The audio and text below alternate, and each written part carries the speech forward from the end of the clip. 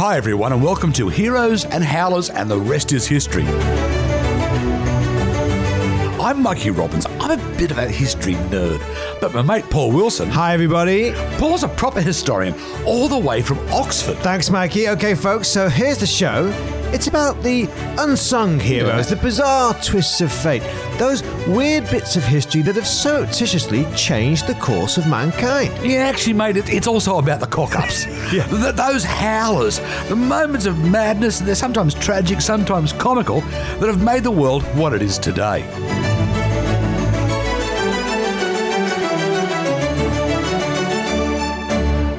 Okay, mate, I see a Stan in a country's name, which means we are definitely in your wheelhouse. That's right. We're talking Afghanistan, we're talking the British in India, and we're talking, the First Afghan War back in the mid-19th century. Yeah, right. Now, we've got to remember, mid-19th century, we're still not quite at the British Raj stage of India, but obviously the British are in India, and they're there as the East India Company. Now, a company that goes back for centuries. That's right. And the howlers, strings of howlers between the British Raj and the East India Company, the different catalogues of greed, arrogance, exploitation. It's hard to know really where to start. But I want today to talk about the First Afghan War, because to me that really is the standout howler.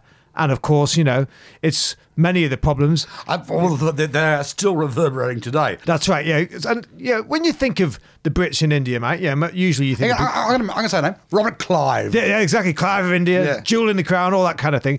But as you said, the East India Company does go back much, much further than that. It was actually formed back in 1599. Under Elizabeth I. There were these guys that were nicknamed the Adventurers, led by James Lancaster, and Queen Elizabeth issues the royal decree for them to set up a colony in India, which is going to be run for the next few hundred years by the East India Company out of what become their headquarters in Calcutta and also in Bombay. I'm glad you mentioned Bombay, or Mumbai as we call it now, because to me this is so typical of colonial attitudes towards not just India, but to virtually any of the countries that the European powers went into. Now, okay, Mumbai, as it's called now, Bombay, people have been settled there since the Paleolithic era. Right. By 1000 BCE, it's a major maritime trade centre with both Persia and Egypt. Sure. 1348, it's conquered by the Muslim forces and becomes part of the kingdom of Gujarat. Right, yeah, Gujarat, yeah. I thought you'd like that one. But, mate, then the Portuguese stick their nose in. They have a crack at taking over in 1507, but they gain control of it by 1534. That's right. Now, in 1662, Catherine of Braganza, the Portuguese princess and daughter of the Portuguese King John VI, now she marries Charles II. Ah, yes, she marries Charles II, of England. Sure. Now, also, too, Charles II at the time was a little bit broke. Right. Now, her diary included £500,000 in cash. Right. Trade deals with Portugal, as well as, for good measure, Tangier, and let's throw in Bombay. Well, let's throw in Bombay. I know exactly where you're coming from there, Mikey, because it really is. That's typical of how the sort of colonial attitude of throwing these states of millions of people around like trinkets. But here's the thing: after a couple of years, the Crown doesn't really know what to do with it in England, so they give Bombay to the East India Company in 1668, and that's how the East India Company gets Bombay. Gotcha. So the East India Company, they're big enough to control things like Bombay and Calcutta and be given these states. Because give you some facts here, Mikey. Yeah. The East India Company, at its height, right, it rules 90 million Indian subjects. Right. It rules 70 million acres of India. It's got its own flag. It's got its own currency, its own rupees, its own mohirs. It's got its own army of 200,000 men, which is larger than most European states at the time. That's a genuinely big army. But correct me if I'm wrong, mate. It didn't have to always be that way. True. I mean, when things started off...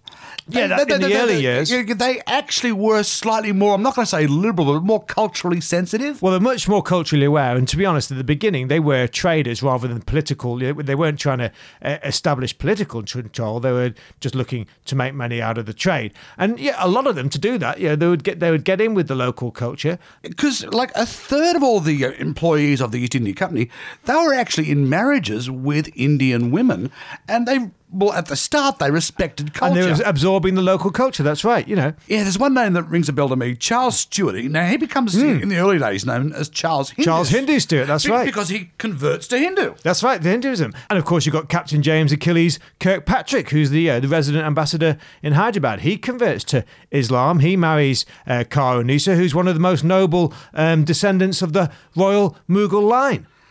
But I'm about to say, yes, that's all well and good. But today we're talking about the debacle that is the First Afghan War. Yeah, because unfortunately, those are the early days. But by the mid-19th century, that is not the case. That's not what's happening. And we've got the First Afghan War, 1839 to 1842. And of course, the backdrop to that is the great game, what the Russians call the Tournament of Shadows going on in Central Asia. And what's really happening, Mikey, is that we're looking for competition, power, influence, not just in Central Asia, but of course, everyone is fearful in British India of attack or invasion because, you know, since Alexander the Great times, you've got people coming over, charging over the Hindu Kush and invading the plains of India from the north. And round about the same time, Russia's always looking south into Afghanistan. That's right. In fact, Russia's on a bit of an expansionist push at the time anyway. That's it. So Russia's pushing into Central Asia. The Brits are in control in India, but not quite as in control as you might think they were because...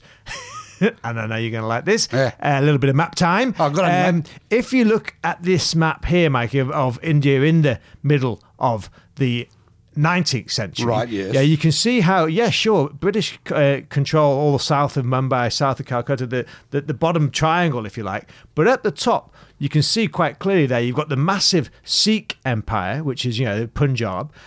You've got a much, much bigger Afghanistan than what's present-day Afghanistan. Right. And you've got this northwest frontier area separating British India proper from Central Asia. And the Brits, what they're really worried about, as you said, is maybe the Russians coming through.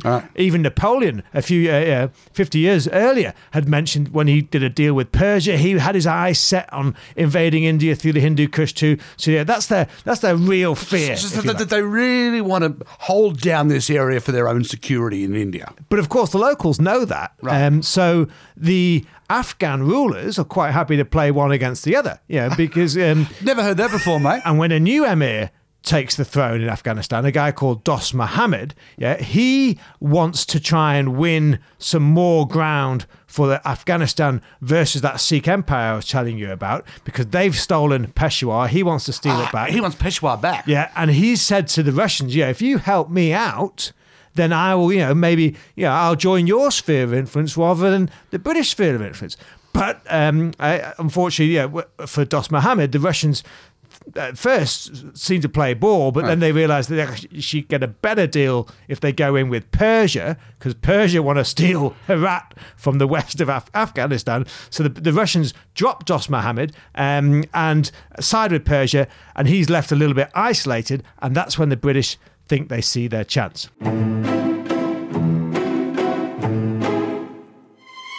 Okay, folks, so we're in 19th century India. One of the largest companies the world has ever seen, the East India Company, it's seizing every opportunity in sight, legally or illegally even. And the British government, it's trying to stamp its foot of authority without killing the golden goose. Right. So they form what's called the Army of the Indus. Oh, dear. Okay. I don't know why. The moment you said that, my first reaction was, oh, dear. Okay, and what their plan is, before Dost Muhammad, the guy in charge in Afghanistan was a guy called Shah Shuja. Now, he was the emir, but he was a very, very unpopular emir, and he got kicked out pretty quickly on.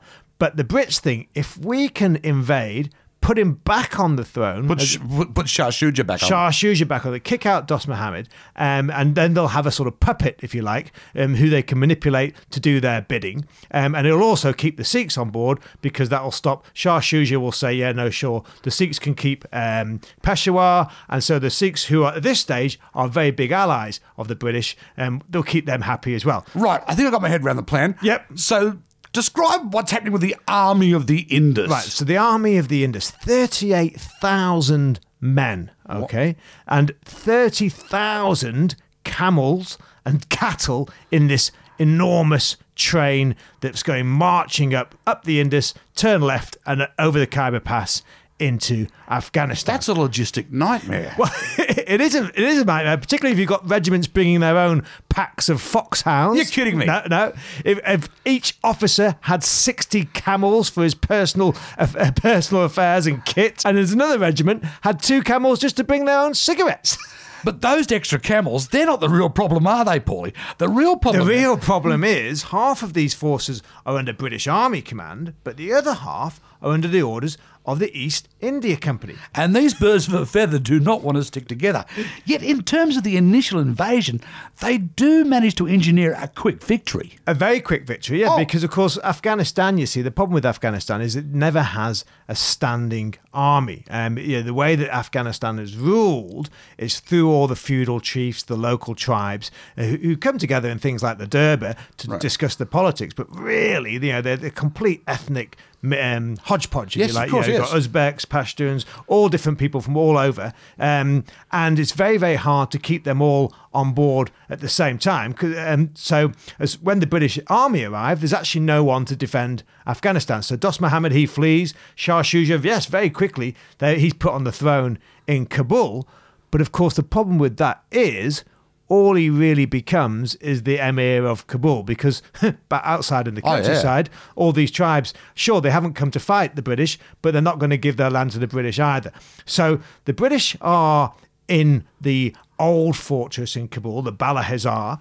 It doesn't take long, as you can imagine, for them to become pretty unpopular. And in fact, so unpopular that Shah Shuja, calls them in and says, look, you guys are just really, really upsetting the locals. Can you, any chance you could sort of move away a little bit? Do I get out of the city of Kabul? Get out of Kabul, yeah, exactly. So they have to relocate to a whole new cantonment outside of the city walls here in the northeast of Kabul. But as you highlighted earlier, Mikey, there is this rivalry between the East India Company officers and the British Army officers. Right. So all the British Army go to the cantonment, but the East India officers, they think they know best. They think they know how to handle locals. Right. So they all stay in their houses in the old city. Of Kabul. Right.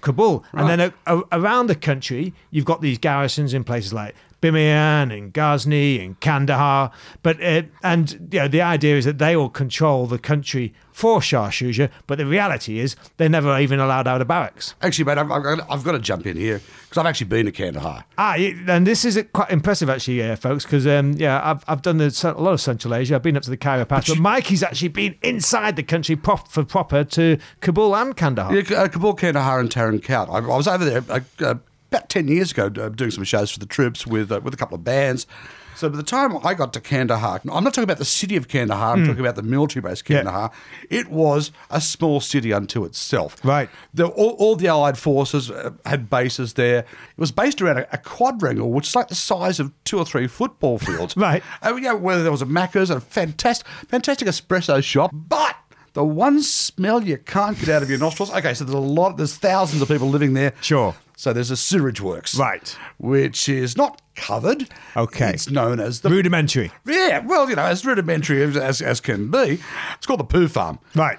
But the soldiers reckoned that the Taliban knew the location of the poo farm. And once every couple of weeks, just for spite, they would lob a rocket into the poo farm. Which means that some poor expert in IEDs had to put his Hazcam gear on and jump in and fish around in the muck to find an unexploded rocket.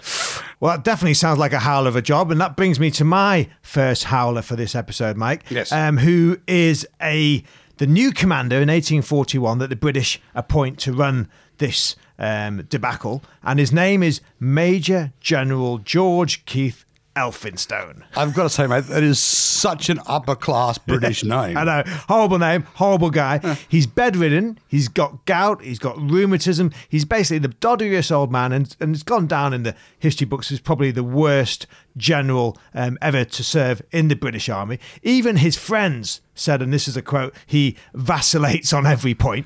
So I'm going to ask a question here. So he's British Army.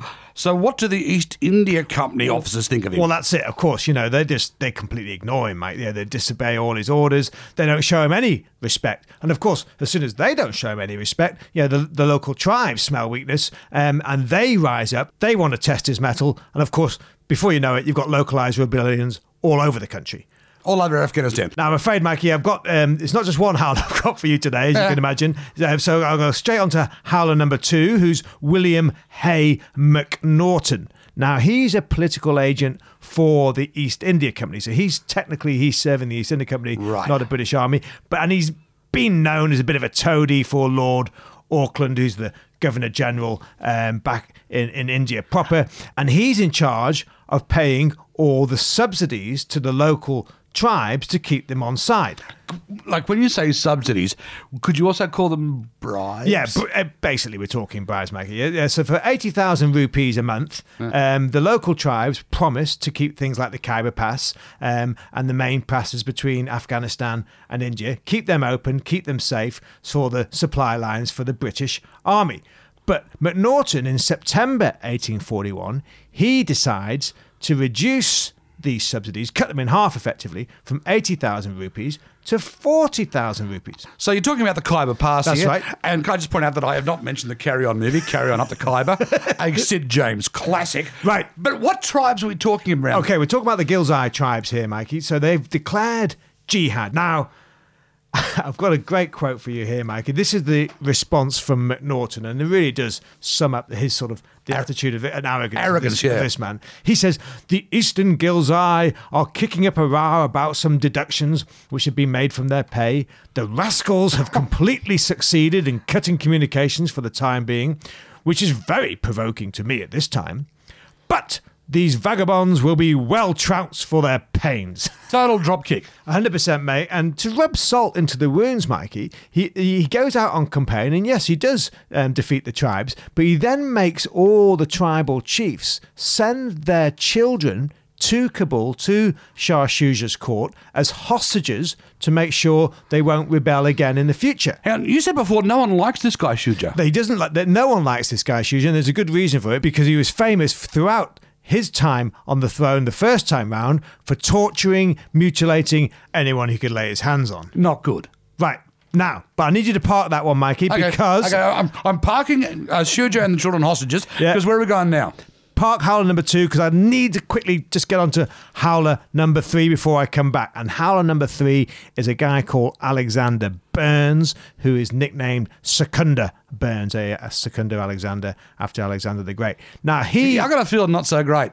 He's not very great. He's a political officer, Mikey, which I think says it all, isn't it? So once again, he's another East India Company guy. Another East India Company guy, yeah. And he's one of those who said, I'll stay in the old city. I know what I'm doing. Yeah. I don't need to go to the cantonment with the British Army. So he's one of the guys that stays in Kabul. Yeah. So he's in Kabul. He's in his old house. And he's, man about town, thinks he's really fancy. And one day, on the 1st of November, in fact, a local Kashmiri slave girl, who is the slave girl of a local Pashtun chief, Abdullah Khan Achakzai, she runs away from the Pashtuns' houses and makes her way and takes refuge in Alexander Burns' house.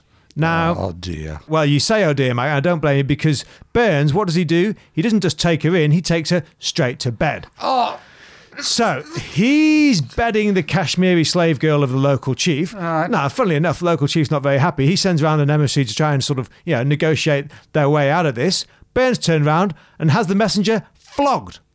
So, November the 2nd. The day after. The day after happens to be the 17th of the holy month of Ramadan. Now, that might not mean anything to you, Mikey, but that's the anniversary of the great Battle of Badra of 624. All right. When the Muslims defeated the infidels in Mecca, and it was effectively the first holy jihad.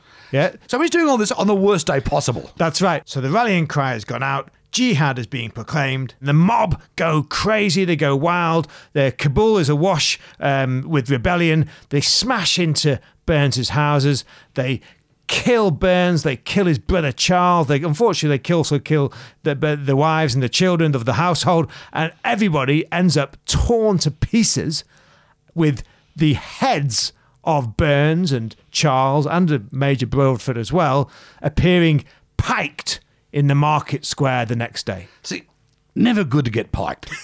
So, back to howler number 2, as I said. Now, McNaughton. Oh, the tosser.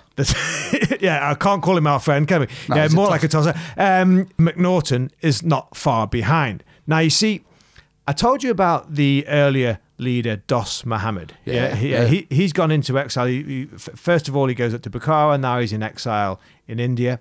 But his son, Akbar Khan, he has stayed in Afghanistan. He stayed in Kabul. And he is now seen as the leader of the opposition. So the opposition to Shuja. To Shuja and to the British. Right. Okay. So this mob that smashes into Burns's house, they're all calling for Akbar Khan to be their leader. So McNaughton realizes this, and so he tries to do a deal. Oh. So he says, okay, look, we get it. No one likes Shah Shuja. We need to get rid of him. But we can't let Dost Mohammed back. How about if we made you the vizier, you, Mr. Akbar Khan. The son of... Yeah, the son of Dost Mohammed. Right. Will give you the power. You'll be basically the prime minister, if you like, for Afghanistan. But at the same time as doing those secret deals to try and placate the opposition, McNaughton's also going around the local markets offering very large sums of money for any assassin who will bump Akbar Khan off. Yeah. Oh, so God. The classic double dealing, right? Oh, right, yeah. Now, Akbar Khan, he's a smart cook, and of course, he's got a lot of contacts dotted around the city. He gets wind of this plan. Yeah, he smells a rat, right? So he invites McNaughton to a official negotiation table on the 23rd of December, and McNaughton turns up with his 3 other British Army officers and East India Company agents. Yeah. But of course, Akbar Khan, McNaughton and the officers sit down, he locks the door, they're all murdered, and the next day, on New Year's Day, McNaughton's corpse is dragged through the streets of Kabul like a ragdoll and taken around the market square where the Burns' heads are all sitting on the pikes. Oh!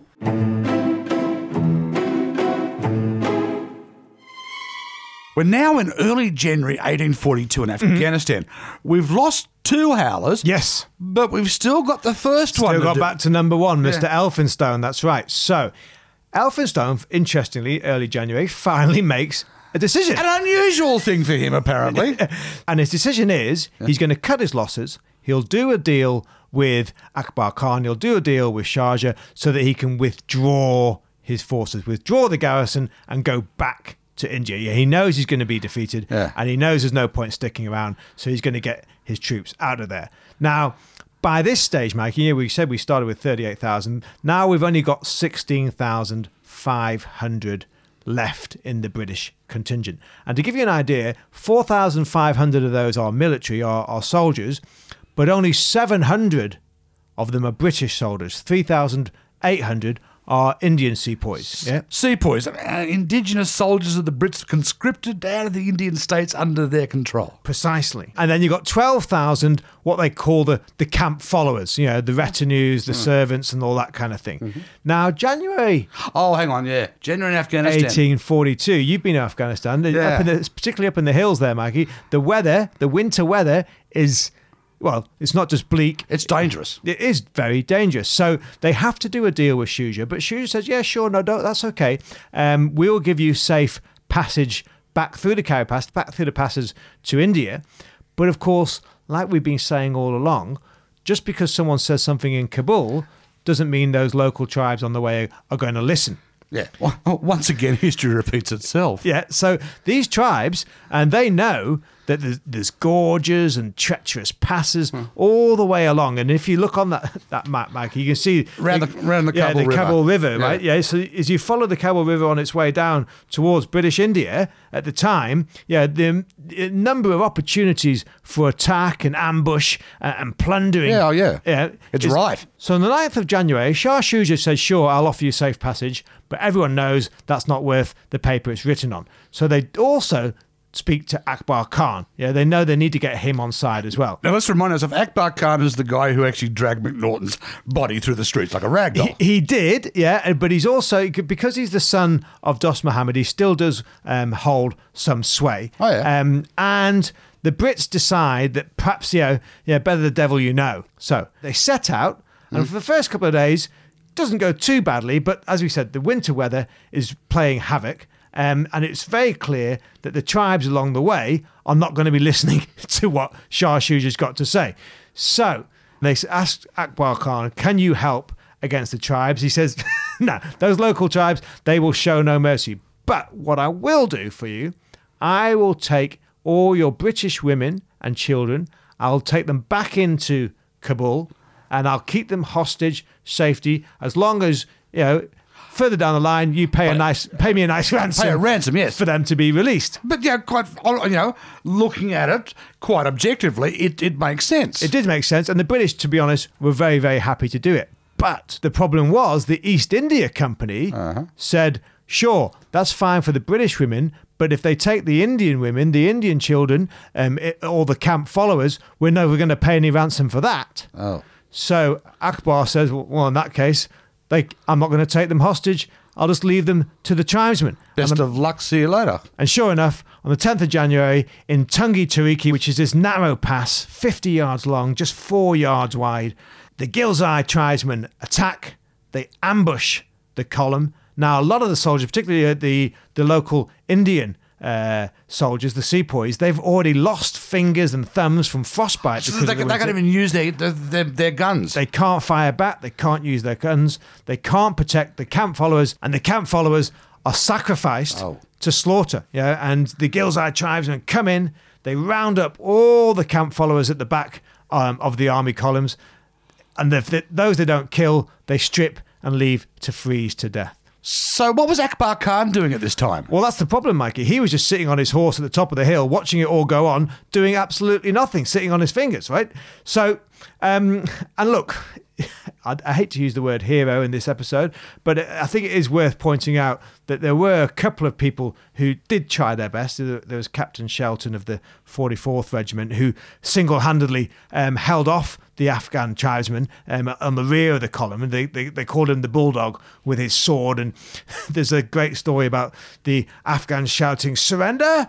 and him shouting, "Not bloody likely," as he dispatched another 5 or 6 attackers to Kingdom Come. So that was January the 10th, right? That's right. And then the next day, January the 11th, in the evening, by this stage, Elphinstone knows he's in big trouble, okay? So he said, I'll need to meet Akbar Khan again. I'm going to have to do another deal just to save my soldiers, just to make sure that we can get back to India in one piece. So him and Shelton, who we talked about, the paymaster Johnson, Captain Skinner, they all meet Akbar Khan in his field operations HQ. Otherwise known as his tent. Yeah, that's right, yeah. And he offers them a nice meal and some warm tea, sits them all down and starts to do what appears to be doing the negotiations for the hostages and for the rest of the army.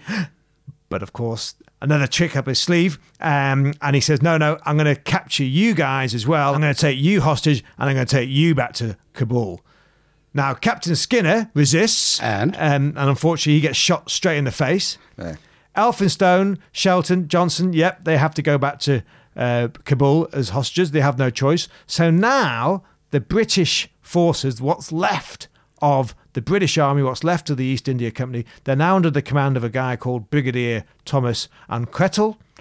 He keeps going. He keeps pushing, trying to get back to India. They make it as far as the Gandamak Pass. Now, can I jump in here, Paulie? Mm-hmm. Every time you've said the word pass, there's been trouble. Yeah, well, the Gandamak Pass, I'm afraid, Mikey, is the scene of the final massacre. And by then, you're down to your last 65 British soldiers. Out of a starting number of 4,500. 4,500, that's right. Plus the 12,000 camp followers who've already been sacrificed. And every single one, bar one chap, Dr. William Bryden, every single one massacred, and only Dr. William Bryden is the only survivor who managed to get the only British survivor. The only British survivor, and on his wounded horse, he arrives 2 days later at the British garrison in Jalalabad.